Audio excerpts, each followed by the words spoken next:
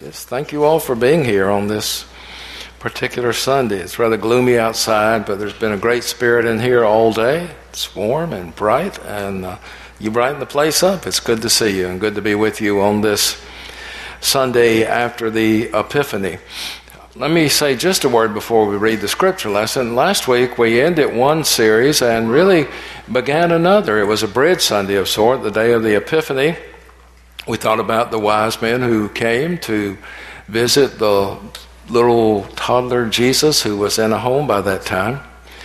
And one of the lines in that text that always stood out for me was, and they went home by another road. That was to avoid Herod, of course, but it seems to me like anytime we encounter Jesus the Christ, we go home by other roads, by different roads.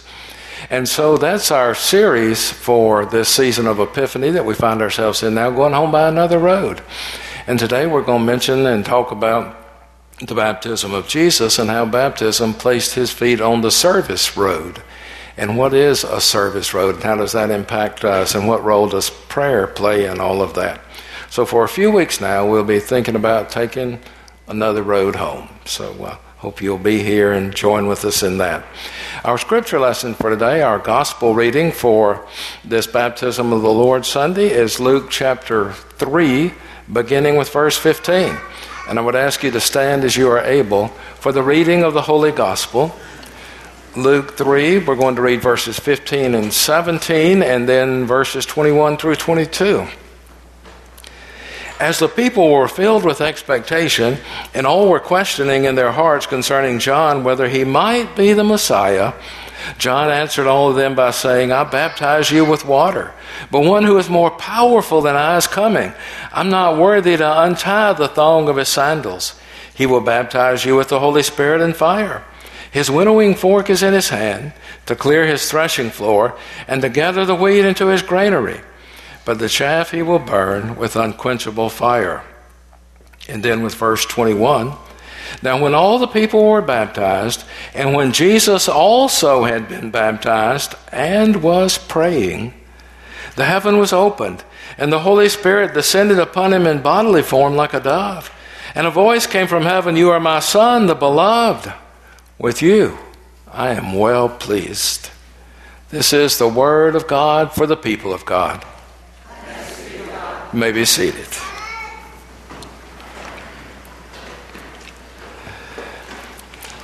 Today is the Sunday after the Epiphany, a Sunday in the church year on the liturgical calendar known as the Baptism of the Lord Sunday. And this year's account is taken from the Gospel according to Luke. Luke's telling of this incident differs somewhat from Matthew and Mark. John doesn't tell this particular story at all. Luke does not describe the actual baptism. He makes no mention of the Jordan River. His emphasis is more on what happened at John's baptism of Jesus than the baptism itself.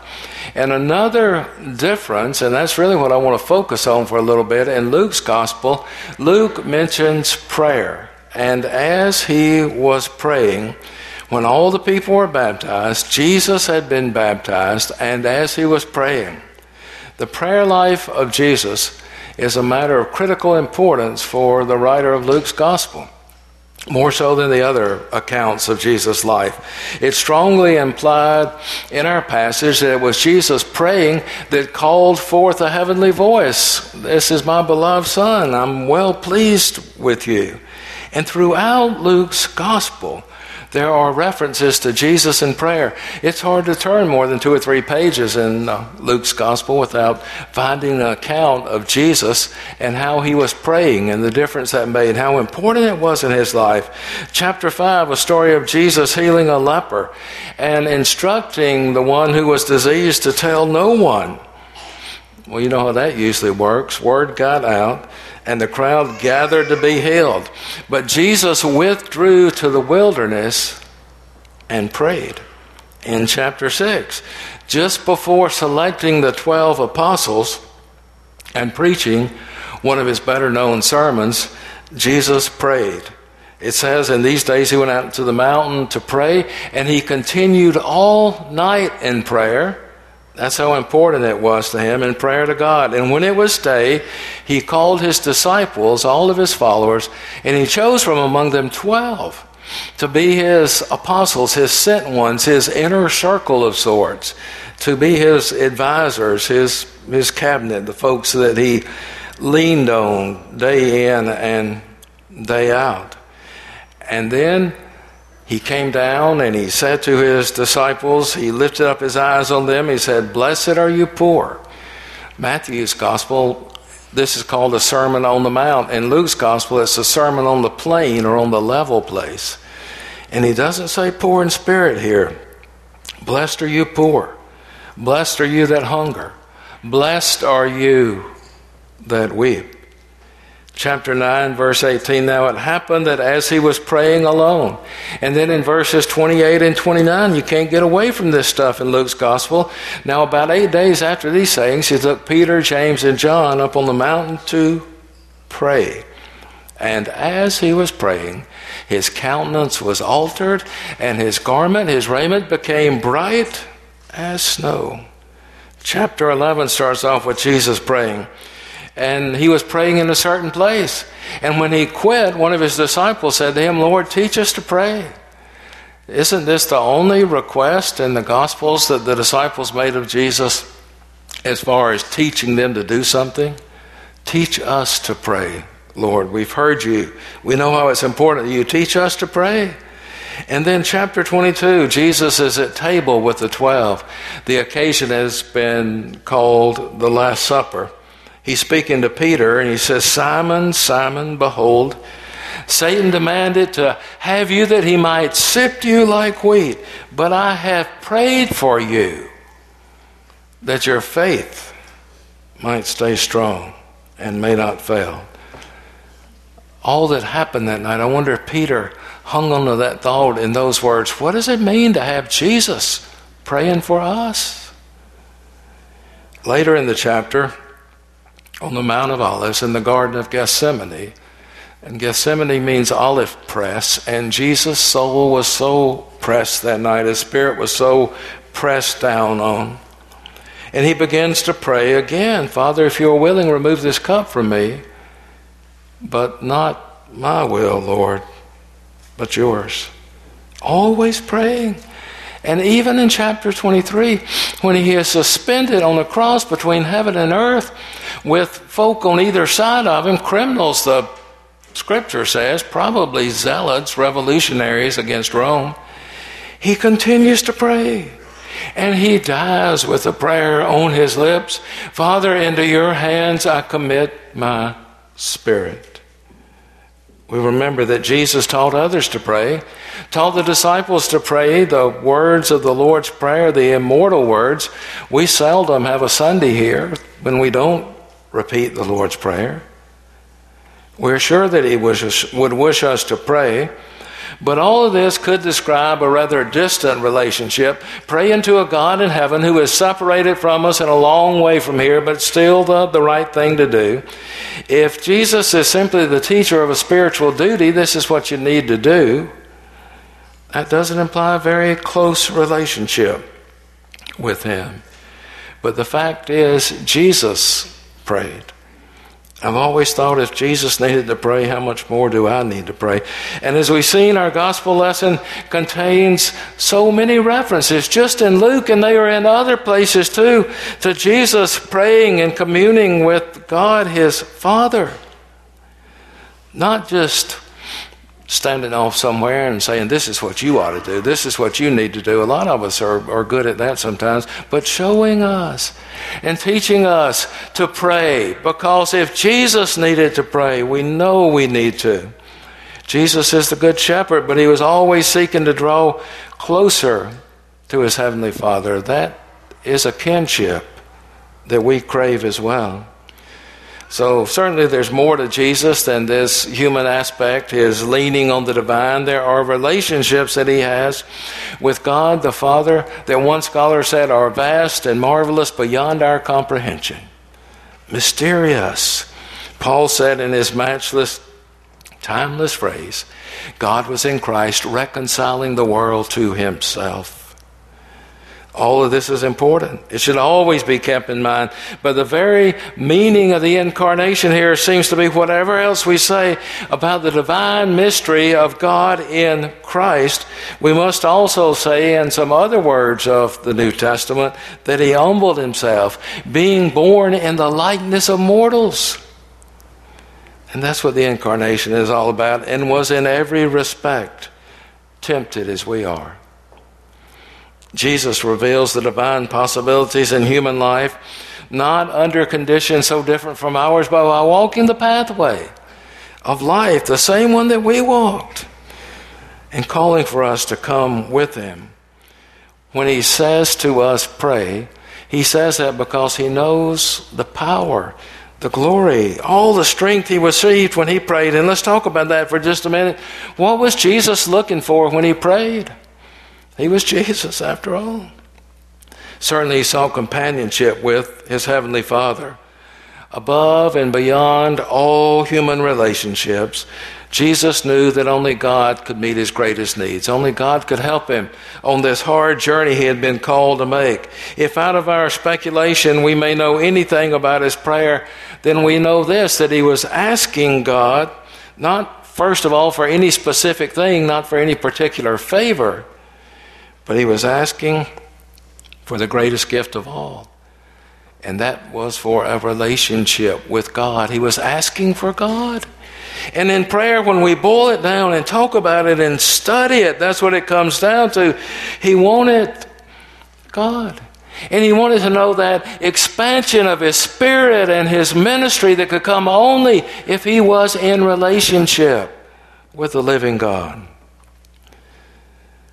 He sought also companionship, communion with God.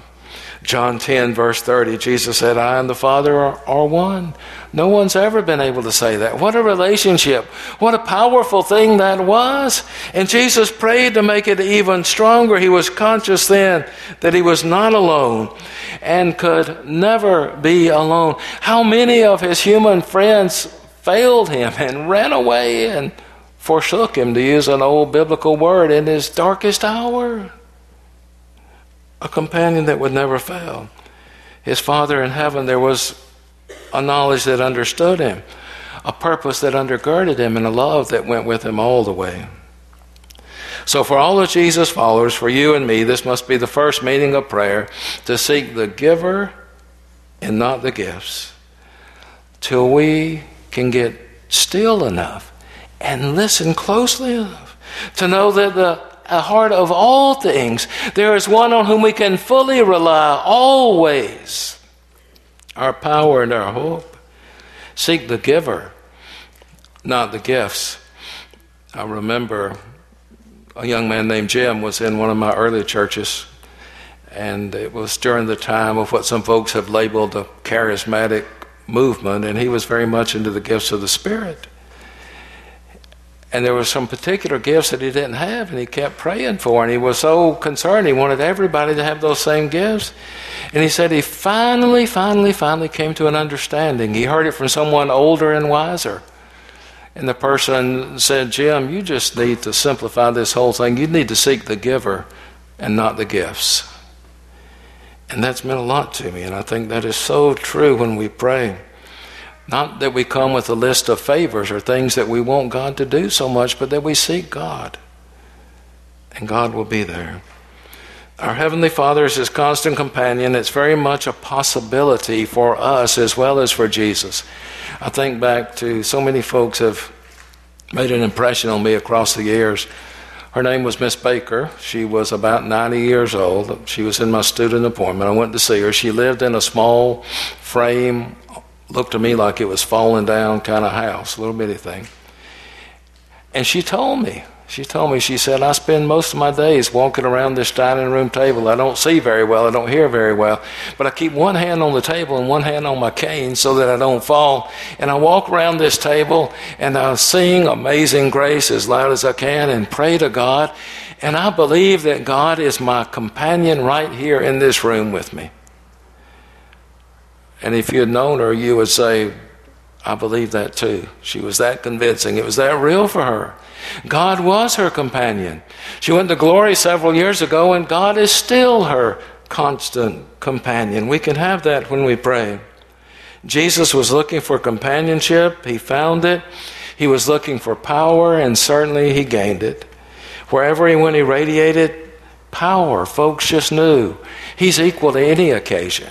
We can call on him. He will help us. He can make a difference. He has power to heal and power to comfort and power to cast out the demonic and the evil. And he uses his power to lift folks up, to encourage folks, not to destroy, not even his enemies.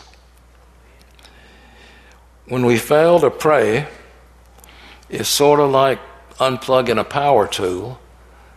And it's just not much use, no good for anything. There's no energy to cope with, much less power to overcome any kind of adversity without that prayer life. But when we pray, there's power to transform not only the one we're praying for, but ourselves as well. That's the bigger difference, I believe. Power to heal by encouraging and lifting up. And as we pray, we begin to drop words from our vocabulary, words like hopeless and helpless and impossible. All those can go away. Jesus was looking for companionship in prayer. He found it, looking for power in prayer, and he gained it. And I believe he was also looking for illumination in prayer, looking to see things more clearly, looking for God's light to shine in the darkness of this world, and he never walked in the darkness. He prayed not only that he might see the ways of God, but see those ways more clearly and help others to see as well. Stumbling in the darkness, anyone beside me ever do that? More than once or twice a day, stumbling in the darkness. We often pray that God will remove every object and obstacle out of our way, instead of simply praying, Lord, just send us a little more light. Things appear so differently when the lights are turned up. If you've ever been camping out in the woods away from street lights and everything on a dark and overcast night, you got some idea about what real darkness is like. Pitch darkness, just can't see a thing, not your hand in front of your face. And you know how ominous and threatening and frightful everything appears to be, what little you can sort of discern in the dark and in the shadows. But as the light of dawn begins to chase the darkness away, that which was so frightening and fearful and that terrified us becomes congenial and beautiful and warm and inviting. It wasn't so bad at all. We just couldn't see it. The landscape has not changed, but the light has been increased.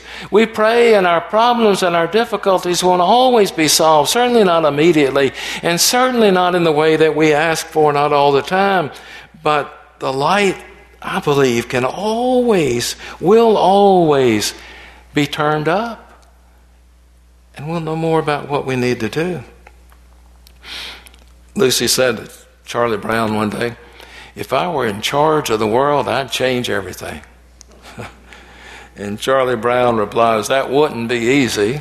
Where would you start? She said, I would start with you, Charlie Brown. Sometimes prayers to change people and circumstances just seem to go unanswered, or not answered in the way we would like. But if we're receptive, maybe we begin to see those people and those circumstances in a different way, in a better way. God really can turn up the lights. Life can get tough and difficult, and if it hasn't, someday it will, for a while anyway. And we often think about just dropping the course, when all we need, really, is a little more light on the subject. Jesus stayed prayed up. There was light everywhere. He put his feet in his baptism, and he was praying that day. That's mainly what I've tried to say, but he put his feet, I believe, on the service road.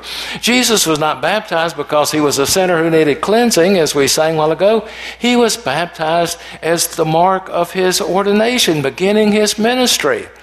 And for us, baptism is that first and most important ordination for all of us. When we are baptized, we are called to love and serve others and to put our feet on a service road. Taking another road home, consider the service road. So much of our life is lived on the 4-lane or the 6-lane or the 8-lane, on the expressway or the freeway or the highway. And we zip down the road and we pass things that we just don't notice, we don't pay any attention to. For 8 years before I moved here, I lived within shouting distance of Stone Mountain and saw it every day. But most of the days just passed right by and didn't stop to think, Lord, thank you, this is pretty cool. 300 million years old and it's still here. And we're still enjoying it. And this is part of God's handiwork. When we go down the highway and there's a tree line, we don't slow down enough to think on the other side of that tree line there is suffering and pain and difficulty and darkness. But if in our baptism we can put our feet on the service road, then we begin to see and to hear and to pay attention and to make a difference. Consider the service road as you remember your baptism, and know for a fact that the service road will take us home. Amen.